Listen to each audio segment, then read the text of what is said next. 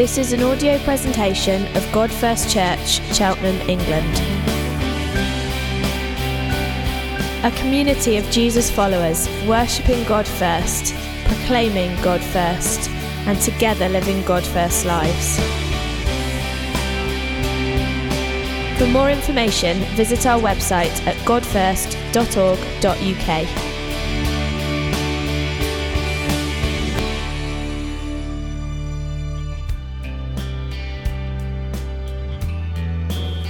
Good morning, God First Cheltenham. It's so good to be. It's so strange. This is my first time with you.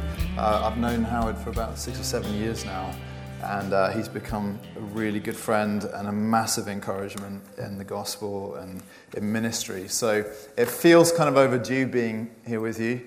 I'm here with my wife, C, who's at the back with my youngest child, Knox. We left our other 2 kids in London with grandparents. And we also have Zach, who's at Grace now in London. So he managed to live 4 doors away from us, which was a bit weird. But no, absolutely love him, and it's so good to have him with us. And I want to speak to you guys. I'm going to drop into your series more or less. You've been considering the way of Jesus, and I want to speak to you from the first chapter of Mark's Gospel. If you have a Bible, please open it. And we're going to be thinking about the devotional life of Christ. I think Howard and I would be in agreement about the fact that there is a really pressing need in our day and age for a recovery of the understanding of what true discipleship is and looks like. And I think there is a lot of sort of mythical versions of Christianity and of discipleship out there. And so considering the way of Jesus, the demands of Christ, what it is that he calls us to, what it looks like to be a Christian, the ways in which your life is called to be distinctive. I'm absolutely convinced that it is the most pressing need of the hour.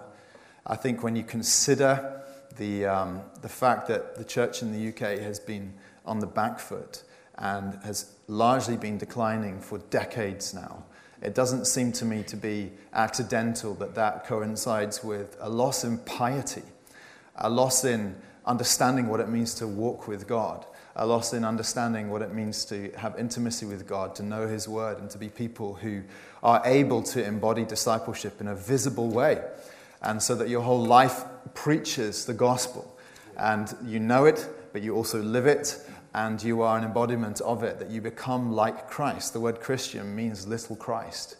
And the early Christians were called that as a kind of nickname because their life was so utterly distinctive from the people that they lived among. And so I want to consider with you the example of Jesus himself in the devotional life of Christ as a provocation and a challenge to us all in terms of what it means to live as he did in terms of his prayer life. And I want to read to you from Mark's Gospel in the first chapter. We're going to pick up from verse 29. But it's just important you understand, of course, that right in this, at the beginning of this Gospel, the Lord Jesus has just begun his ministry. And the chapter sort of opens with him being baptized, and the Spirit descending like a dove, and the voice of God saying, "This is my beloved Son." Then Jesus going out into the wilderness and being tempted for 40 days and 40 nights. And then he arrives in Capernaum. And when he's in Capernaum, a number of miracles begin to happen. And immediately, it's like his ministry hits the ground running. And there's a sense of urgency and a sense of pressing need and a sense of him beginning to, his life pouring out in these miracles and his ministry, which just bursts onto the scene. And we're jumping in partway into that narrative in chapter 1 from verse 29. And it says this, "And immediately he left the synagogue and entered the house of Simon and Andrew with James and John. Now Simon's mother-in-law lay ill with a fever. And immediately they told him about her. And he came and took her by the hand and lifted her up, and the fever left her, and she began to serve them. And that evening at sundown, they brought to him all who were sick or oppressed by demons. And the whole city was gathered together at the door. And he healed many who were sick with various diseases and cast out many demons. And he would not permit the demons to speak because they knew him. And rising very early in the morning, while it was still dark, he departed and went out to a desolate place, and there he prayed. And Simon and those who were with him searched for him, and they found him and said to him, "Everyone is looking for you." And he said to them, "Let us go on to the next towns, that I may preach there also, for that is why I came out." And he went throughout all Galilee, preaching in their synagogues and casting out demons. Now, I want to focus particularly just on one verse there. In verse 35, where it says that rising very early in the morning, while it was still dark, he departed and went out to a desolate place, and there he prayed. And just by way of sort of introducing our subject, I want to remind you, of course, how absolutely central and essential it is to the Christian life that you be a person of prayer. And I think if you consider this in the negative, first of all, a Christian who has lost their way with prayer, who doesn't pray, is a Christian who is in a sickly state spiritually. It ought to be clear to us that at the heart of the Christian faith is a relationship, a love relationship of intimacy with the Father. And prayer seems to me to be the beating heart of what it means to know God and to walk with Him. And a Christian who has forgotten how to pray, or who is struggling in their prayer life, is without doubt in a sickly state. Now, I don't think that's a place in which we ought to experience condemnation. The Lord is clear that blessed are the poor in spirit, for theirs is the kingdom of heaven. There's a sense in which we know, when we know our desperation and need, there's the hope of the grace of God to come and revive us and to awaken us. And the flip side to that, of course, is to say that it is believers and Christians who have been faithful in prayer, who have known God in prayer, who have had an immense impact upon the world. And many reasons could be given for that. I think, for one thing, if you're a person who walks faithfully in prayer, you're somebody who knows God. God wants to be known, and He wants you to walk with Him. Like it said of Enoch in the early chapters of Genesis, that he walked with God and he was not, for God took him. And it says in Galatians 5 that we are those who should keep in step with the Spirit. And it seems to me that believers who know what it is to pray are people who know God, and who also then their life is marked by humility. I often think that the greatest reason why we fail to pray is pride, isn't it? Yeah.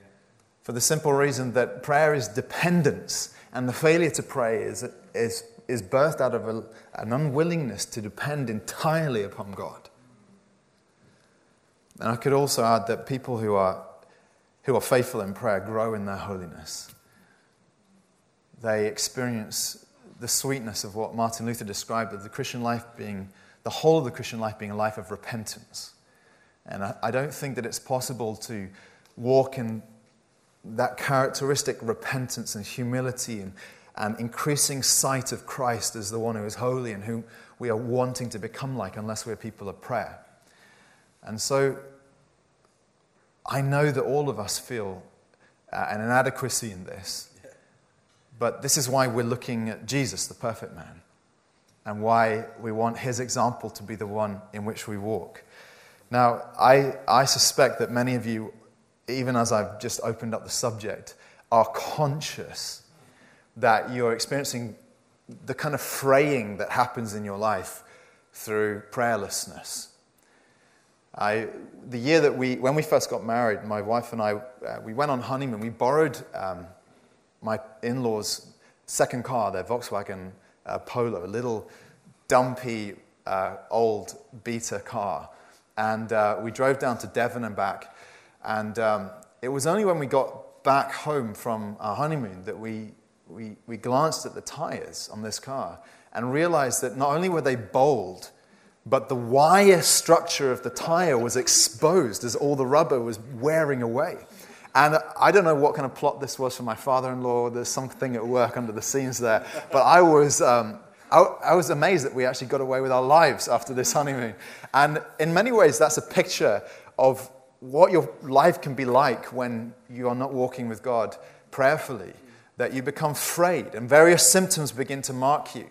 You notice an increase in chronic and low-level or even debilitating anxiety, since it's obvious through the scriptures that anxiety and prayer are in many ways opposites, that there's a sense in which prayer delivers us from our worries.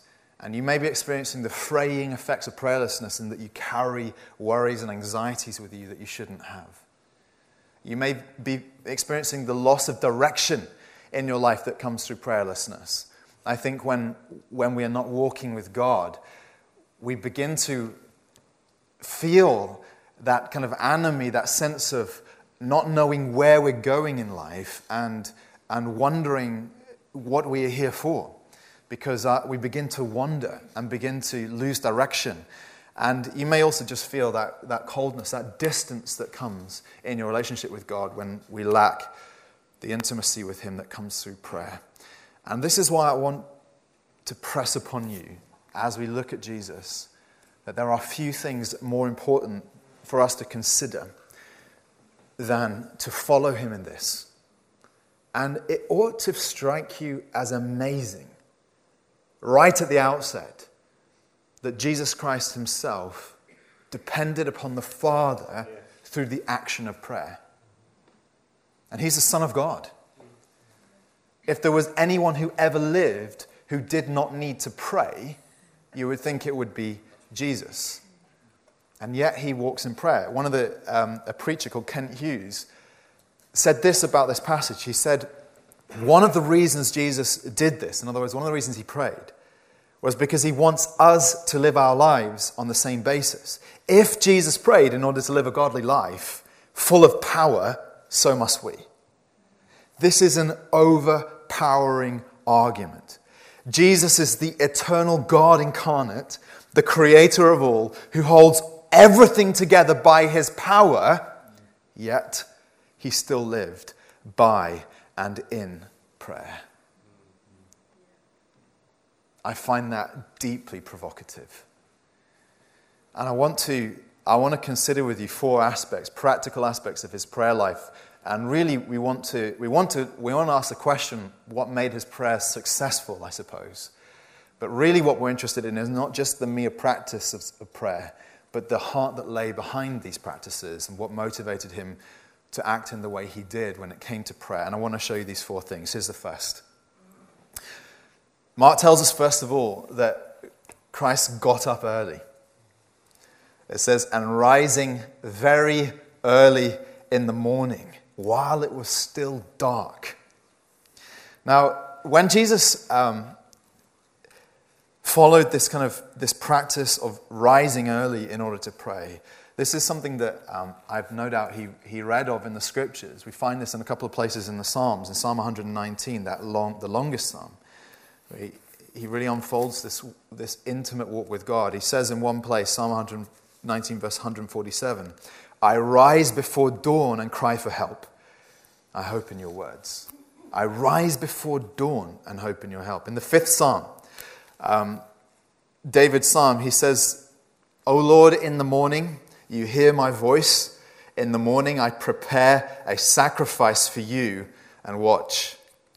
Now, David sort of likens his practice of getting up early in the morning in order to pray to what was happening in the temple each day as the priests got about their business early in the morning and began preparing the animal sacrifices in order to prepare, first thing, a sacrifice for God. And he says, this is the pattern after which I live my prayer life. So Jesus seems to me to be merely walking in that example that he would have read in the scriptures that he knew from childhood.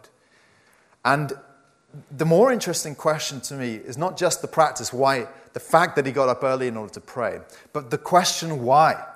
What is it that motivated Christ to get up and to devote himself to prayer as the first thing he did in the morning?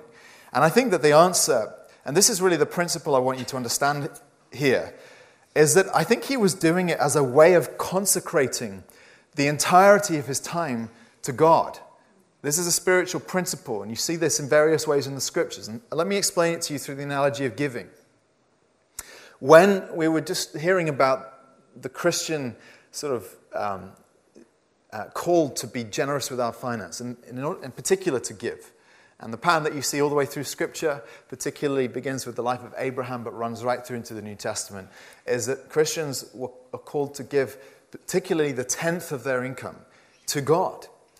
And the question is it because God only owns a 10th of what we possess? And the answer is absolutely not. The principle is rather that God owns everything that you have. And the giving of a 10th is a way of signifying to God that the whole belongs to Him. Yes. We give a portion in order to signify the whole. Now, this applies not just to your finance, but also applies to time. When you think about the way the Sabbath functioned in the Old Testament, it tells us in the Ten Commandments that they were to set aside a day as holy or as consecrated to the Lord. And it wasn't the case that only one day belonged to God. The people of God were called to give the entirety of their time to Him. But the devotion of a portion of time and of the Sabbath was a way of symbolizing that the whole belonged to God. You consecrate a portion in order to say everything is yours, God, of your money, of your time, and of many other things. And I think that that's the principle that's at work here when you see Christ and others in the Scripture giving time in this way to God in this deliberate act of prayer. And it's quite distinct, isn't it, from the fact that, Paul says pray without ceasing. I think it was C.H. Spurgeon who said that I'm never 15 minutes out of prayer. That there's a sense in which the Christian lives and walks with God in intimacy, in momentary communication with Him, like Nehemiah did in the first chapter, where he walked into the presence of the king and then he shot up a prayer to God out of his heart. And I think the Christian lives in prayer constantly in this way. However, that is not to the exclusion of dedicating a portion of time in the day in which you're saying this time is for God exclusively, as a way of dedicating all your time to Him. And I think that this is the pattern that we see in Christ's life. All of Christ's moments belong to the Father. But He set aside these moments of dedication, of consecration of Himself to the Father in this way in order to make that clear. Now, when I talk about the fact that He got up early in this way, I just want to offer a couple of cautions here. Thanks. I think, because you all feel the collective groan, right? The first caution is I think, fundamentally, I want you to understand that I think a legalistic approach to this will hurt you and not help you. And I'll give you a couple of reasons for that. One is that there's always a danger in the Christian life that you fall into what Jerry Bridges described as the good day, bad day syndrome, which is the experience that many Christians are familiar with, that when you start your day off right, and you feel, you read your Bible, you prayed, and you got up with a leap of joy, and the rest of the day seems to unfold along those terms. You feel good about yourself, and you think that you are under the grace of God because it's a good day. And then another day happens when the alarm clock goes off and you throw it across the room and you roll over, you with a groan and go back to sleep. And it's like the whole of your day is affected by the fact that you've missed your routine. And you feel like God's distant, that there's a coldness in your relationship with Him. And of course, that is a fundamental misunderstanding of the way the grace of God functions in the life of the believer. Now, I think this is more just to do with our hardwiring as legalistic creatures. Having read a few kind of the secular productivity gurus, I know a number of them who think this way. One of them describes his morning routine that consists of about 15 things he has to do before breakfast. And he says, unless I do these things, it's like the whole day is ruined. And I think that is an utterly flawed way for the Christian to think, as though God only loves you if you've given time to Him in the morning. I don't think that's how the Christian life functions at all. And I think that mentality will cause you more to fall into the rhythms of legalism than of grace. Grace of the Father knowing you and loving you and welcoming you into His presence. There's a caution that you ought to be aware of and understand. The problem is that, on the days when you do pray, you'll feel puffed up with pride and feel wonderful about yourself. And the days when you don't, you feel in the pits like you're rubbish. When the righteousness of Christ is yours. Another caution I'd add to that is that, the fundamental heart of what we're trying to say here is that we are striving for a living relationship with the Father. Yes. And it seems to me that if you turn that into a method or a routine, then you're cutting against the very heart of what it means to know God. You think about my relationship with my children. If I said to them, look, every day between 5:30 and 6, before dinner, that's my time with you. And one day they're in their room playing or whatever, and I say, well, you missed your slot, kids. I'm very sorry, but that's it. Would that speak of the love of a father to a child? And there's no way in which God relates to us in that way. Like, you missed it this morning. That's it. You're in my bad books for the rest of today. This is a living relationship with the Holy God. And it seems, when I read the Bible, Jesus' pattern obviously was at times to pray early. He also prayed at other times of day. Sometimes he prayed all night. Sometimes he went off in the evening. When you read the stories of the Bible, you discover Isaac meditating in the fields at dusk when Rebekah is brought to him by the servant to be his new wife. So it seems to be his pattern that at dusk he'd go out into the field and meditate and be with God.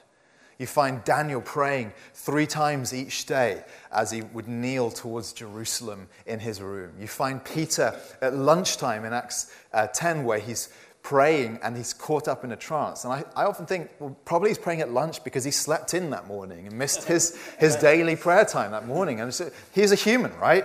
So I think it's important that you don't get locked into the point is not when Christ prayed. The point is rather that he consecrated time to the Father each day as a way of saying, all of my time is yours, Father. And I want to provoke you with that and ask you, is your time consecrated to God? Are you conscious that you are living under his watchful gaze, a life that is for his glory? And I think that can be fostered in a deep and meaningful way by the giving of time to him like this. He got up early. Here's the second thing I want to show you. He got away from people. Do not disturb, Howard reminded us at the beginning. He got away from people.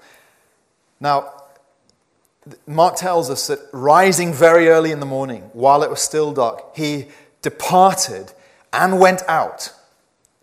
They're obviously staying in someone's house in Capernaum, probably Simon Peter's house in Capernaum. And no doubt there were lots of people on floors in various rooms because there was a lot of excitement around Jesus and the house is full. Before any of them woke up, Jesus is up and he's out of the door.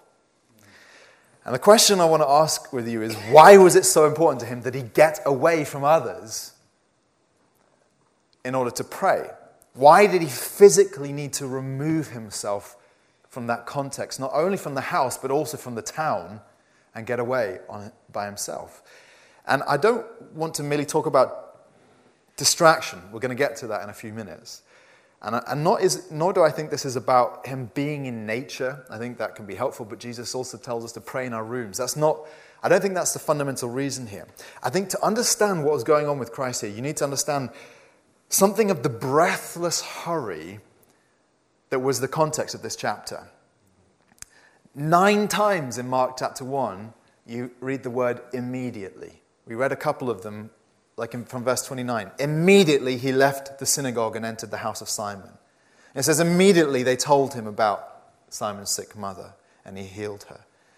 There's this, all through Mark chapter 1, there's this sense of rushing into the next thing and the next thing. And of people's, you see these clamoring needs crowding around Jesus. Look at verse 32. It tells us that evening at sundown, they brought to him all who were sick or oppressed by demons. So just as Jesus is wanting to wind down for the night after a busy day, the house is packed out with people.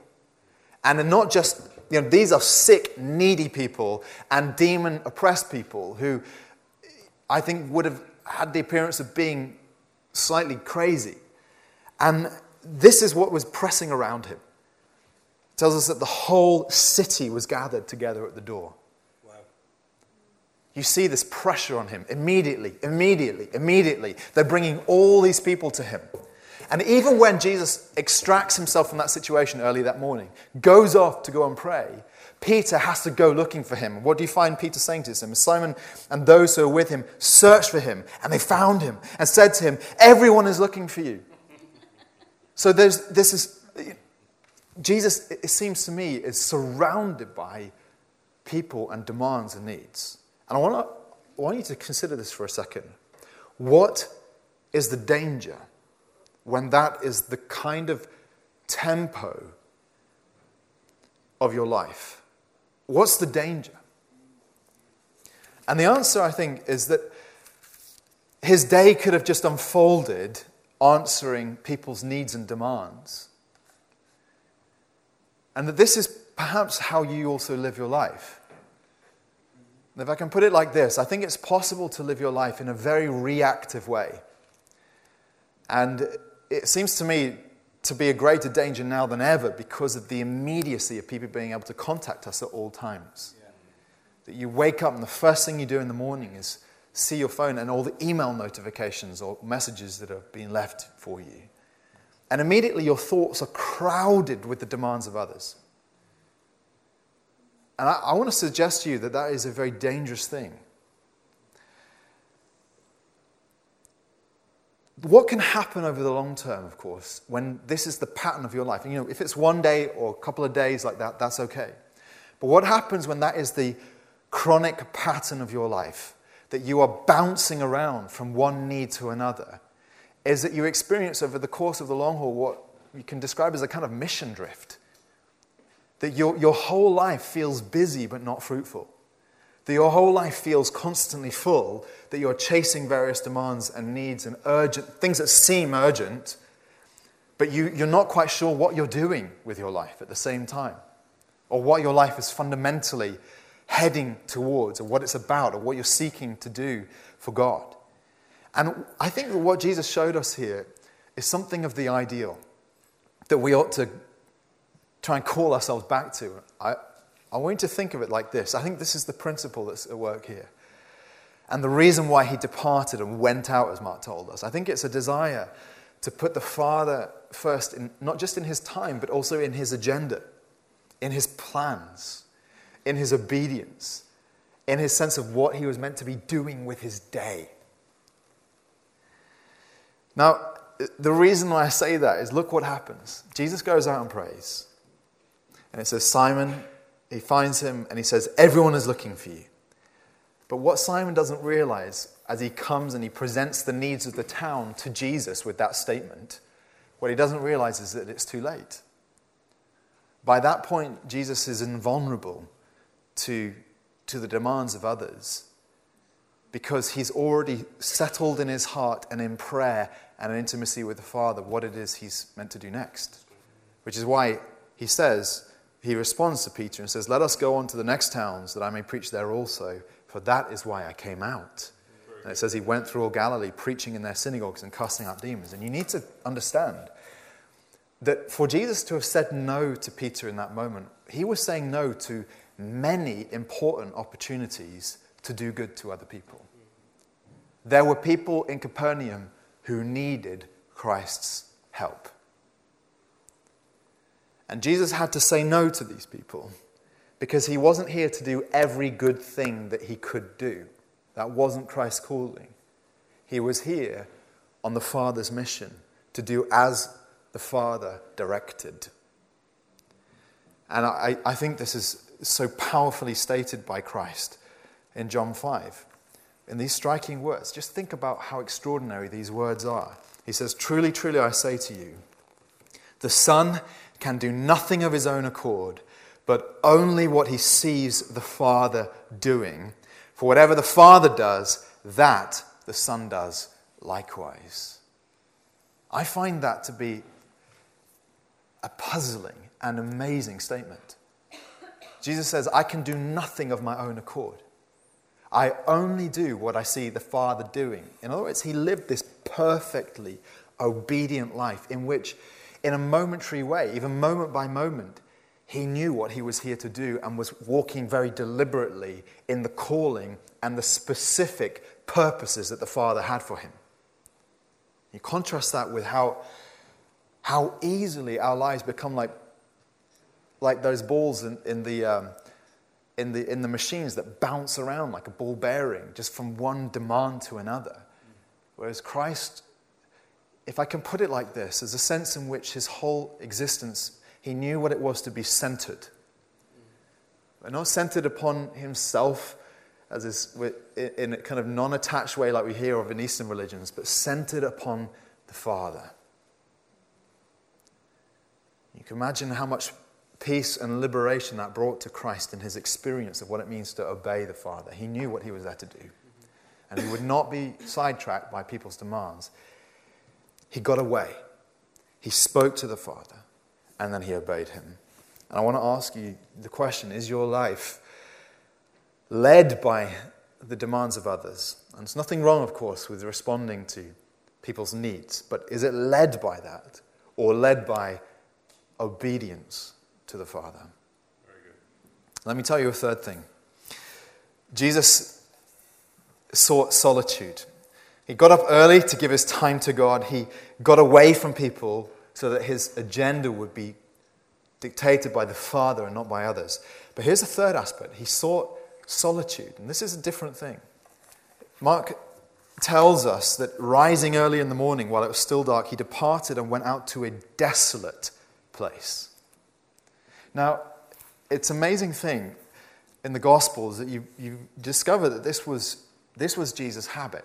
This is an extraordinarily powerful spiritual discipline, actually, of solitude. We know it already from earlier in Mark's Gospel. That what did he do the moment he was baptized and came up out of the water? What was the next thing he did? He was led by the Spirit out into the wilderness, completely alone, for 40 days and 40 nights. There's a similar account to the one we're reading in Luke chapter 5, where he tells us about a sequence of miracles and wonderful things that are happening, and the clamor that surrounds Jesus.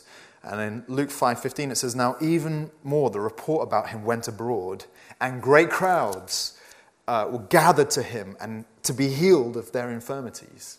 So there's people streaming in from towns and villages all around to come and find Jesus. But then Luke adds this comment, "But he would withdraw to desolate places and pray."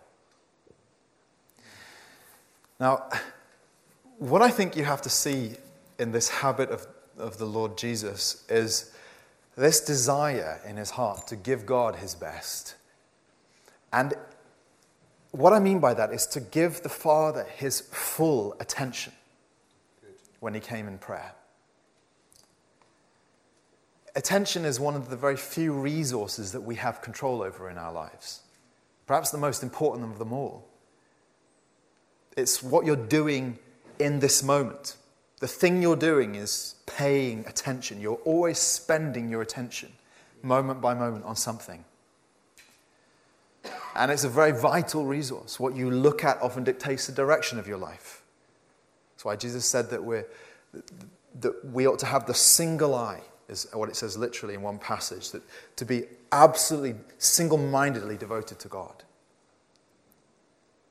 How are you spending your attention really dictates the direction and course of your life. It's a precious resource. And I think one of the reasons why Christ extracted himself from people, but also sought to find complete solitude, was to allow himself to be fully attentive to the Father as he prayed.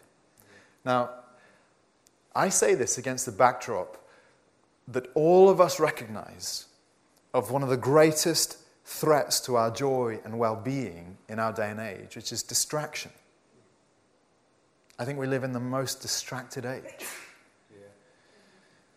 And if you ask me the question, why is it? I mentioned at the start some of the problems that we're seeing in the church at large in our nation at this time, and the kind of low level of piety or of godliness or of the simple practice of walking with God. If you ask the question why is there such a low spiritual state at large? Why is it so hard to call people to a life of holiness in which they are putting to death the flesh and pursuing Christ wholeheartedly? Why is it that so many people are anxious in their day-to-day instead of exuding the peace and the joy of God that's our birthright in Christ? Why is it that there's so little steady commitment to God and to his church and to a steady growth in the Christian life? Why is there so much biblical illiteracy? You ask all those kinds of questions, that kind of look at the question of spiritual health from different angles. One of the main answers you can give to them all is the problem of distraction. And I think so many of our spiritual issues can be rooted in that problem. Now, I've noticed just in some of the books I've been reading that this is an issue that is being recognized not just by Christians but also in the secular world as one of the great problems of the day and age in which we live. And of course, the primary reason for that is because we are constantly connected. We're never truly alone. And that has a wearying and damaging effect on us in all kinds of ways that we haven't fully yet understood. I read a book by a guy called Cal Newport, who wrote the book Digital Minimalism, and it's a fascinating book, and I highly recommend it. He's not writing as a Christian, but he's trying to articulate some of the problems that are arising through our experience of constant distraction. And one of the examples he gives of this, he spoke with a lady who was the head of mental health services at a university in the United States. And her work to that point had been dealing with what she described as the normal issues that affected a percentage of the students. And she mentioned things like homesickness, the eating disorders, and some depression and some OCD, and the kinds of things which she expected to deal with in her counseling situation in her office. But then she said this. She said, then everything changed.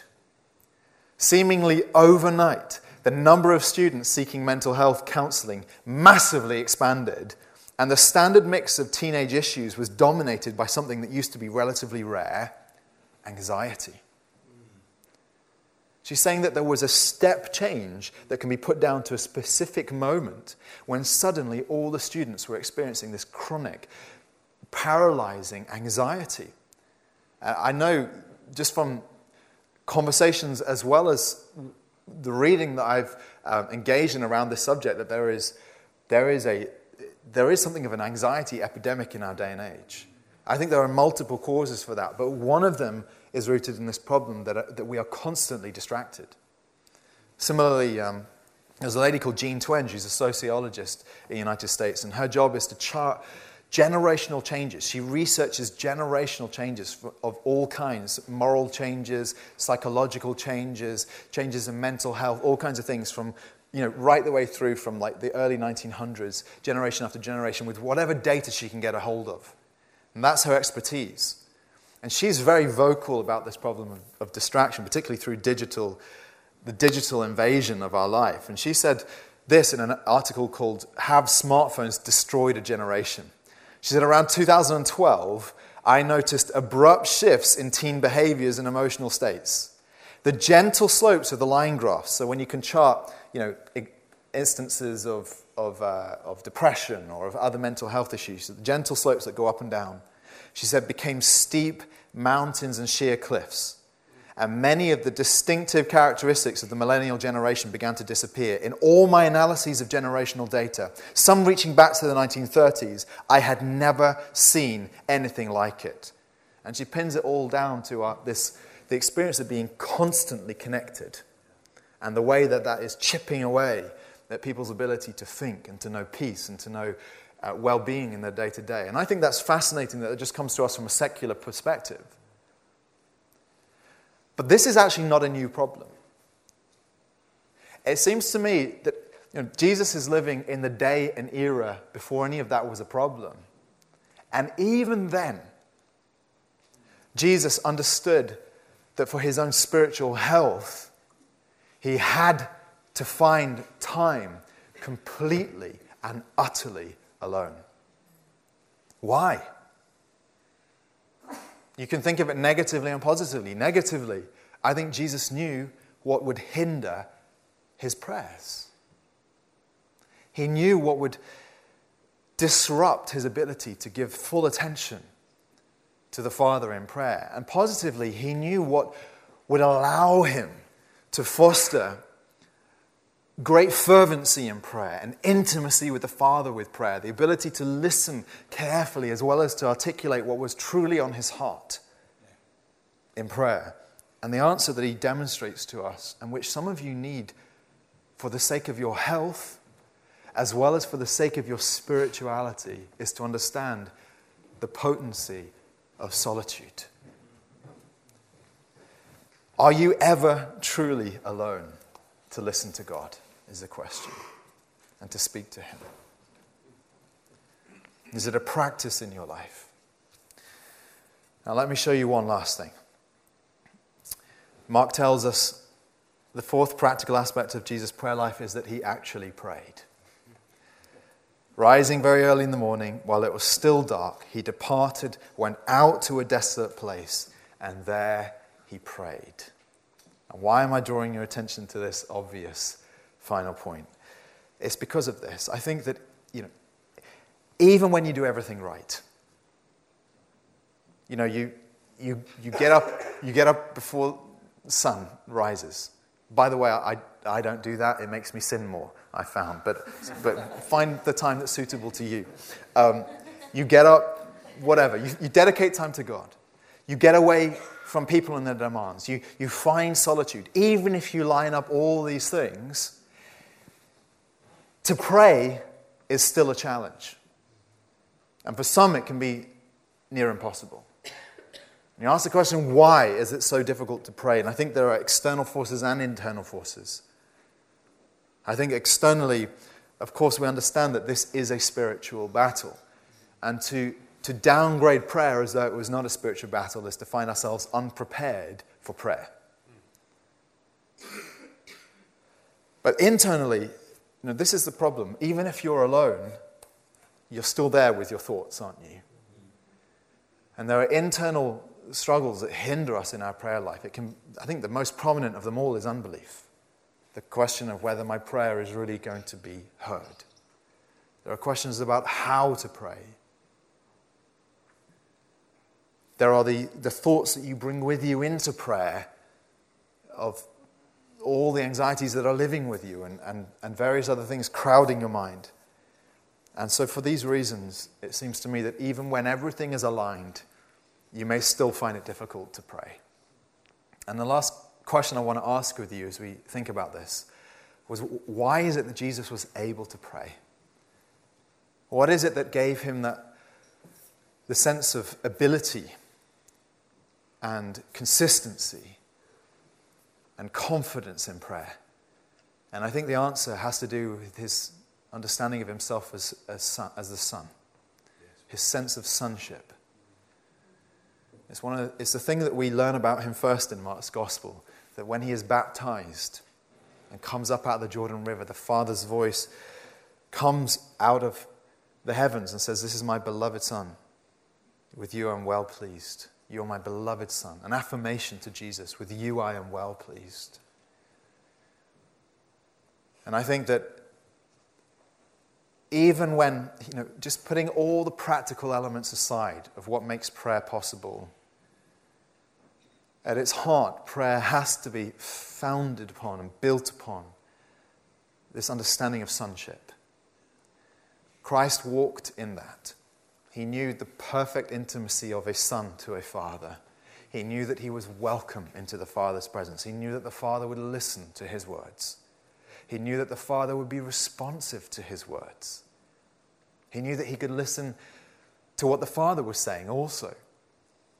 That's what a father-son relationship is all about. It's what Christ had enjoyed through eternity and what he was now deliberately kindling and fostering in his humanity, the sense of sonship. And the reason why I stress that for you, friends, is because the Bible shows us that prayer is birthed out of sonship.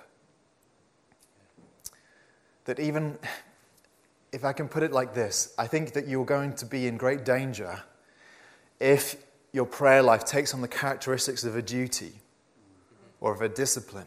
It's not that discipline isn't required, it certainly is, but if you think of it as a discipline, we use the language of spiritual disciplines, and I think it can be quite unhelpful in some regards. Absolutely. Because it becomes something that's just merely in your calendar, something that you kind of move through the motions in doing. And rather, I think what the Father wants us to understand above all is that prayer comes out of the spirit of sonship. It comes out of the knowledge that the Christian is somebody who is regarded with the same pleasure with which the Father viewed the Son. Yes. When the Father said, "You are my beloved Son, with you I am well pleased," anyone who has become a Christian, who has put their faith in Christ, you have to understand that in a sense, in a legal sense, you are in exactly the same situation as Jesus himself when you go to speak with the Father. You have been adopted into his family, the New Testament tells us. Which is why the whole Trinity is at work in your prayer life. You approach the Father, but you do so through the Son, we're told. He has gained you access into the Father's presence, and by the power of the Holy Spirit who is in us and who witnesses with our spirit that we are the sons of God, and cries out, "Abba, Father." So even when you push aside all the practical elements of prayer, and to be honest, it doesn't really matter to me how you go about doing your prayer life. What matters is that it comes out of this sense of sonship, the sense that you belong, the sense that the Father wants you to know him and to be close to him. And the only reason why that's possible, friends, is because we come under the blood of the Lord Jesus Christ. Adopted into his family, purchased by him. And I want us to just consider that for a moment as we're about to take communion. It may be the case that you feel like you've been away from the Father for a long time, that your prayer life is disappointing to non-existent. And you may be asking yourself the question, well, how do I go about rekindling this? Or even if you have a regular prayer life, you understand that it seems to be fairly routine in comparison with what we've been thinking about the life of Jesus in prayer. And you ask, how do you rekindle this? How can you truly pray? And friends, it has to begin with understanding that we come by faith through the Son. And I want us to bow our heads. I think this is a moment in which we can experience the sweetness of repentance and of confession, but also the acceptance of the Father and the invitation of the Father to reawaken this love relationship with him. Some of you will need to leave today and do something immediately to correct the chronic problem of prayerlessness in your life. You may need to go and find a desolate place today. You don't put it off till tomorrow. I encourage you to take action today. Go and repent before the Father at length and tell him how you want to change. But even in taking those actions, there is nothing more important than that you do so with the understanding that he says, come. That he says, welcome. That he invites you back. It may be the case that you're not a Christian and you don't understand how it's possible to know God. You don't understand how it's possible to pray and to know that he hears you. Father, we recognize and understand and acknowledge that there is a long way to go. And some of us sort of never prayed. Some of us have forgotten how to pray. And some of us, our prayer lives have become stale and routine.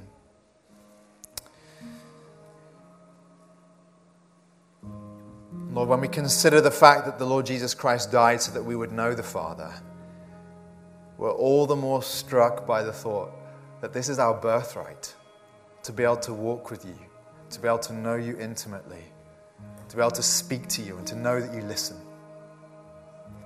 And that to live the Christian life short of this is, in a sense, functionally to live as though we're not saved.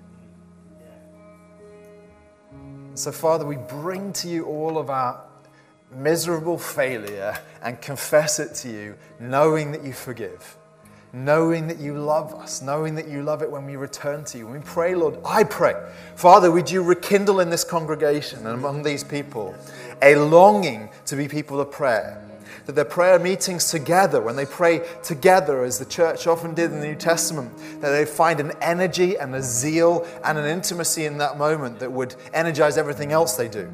But Lord, also that these people would know the sweetness of prayer in their own lives, Lord, of being centered on you and of knowing what it is to walk with you, to keep in step with the Spirit. So we receive the bread, we receive the wine, and with our confession we accept your forgiveness and receive it fully, Lord. Thank you for your goodness to us. Amen. Amen.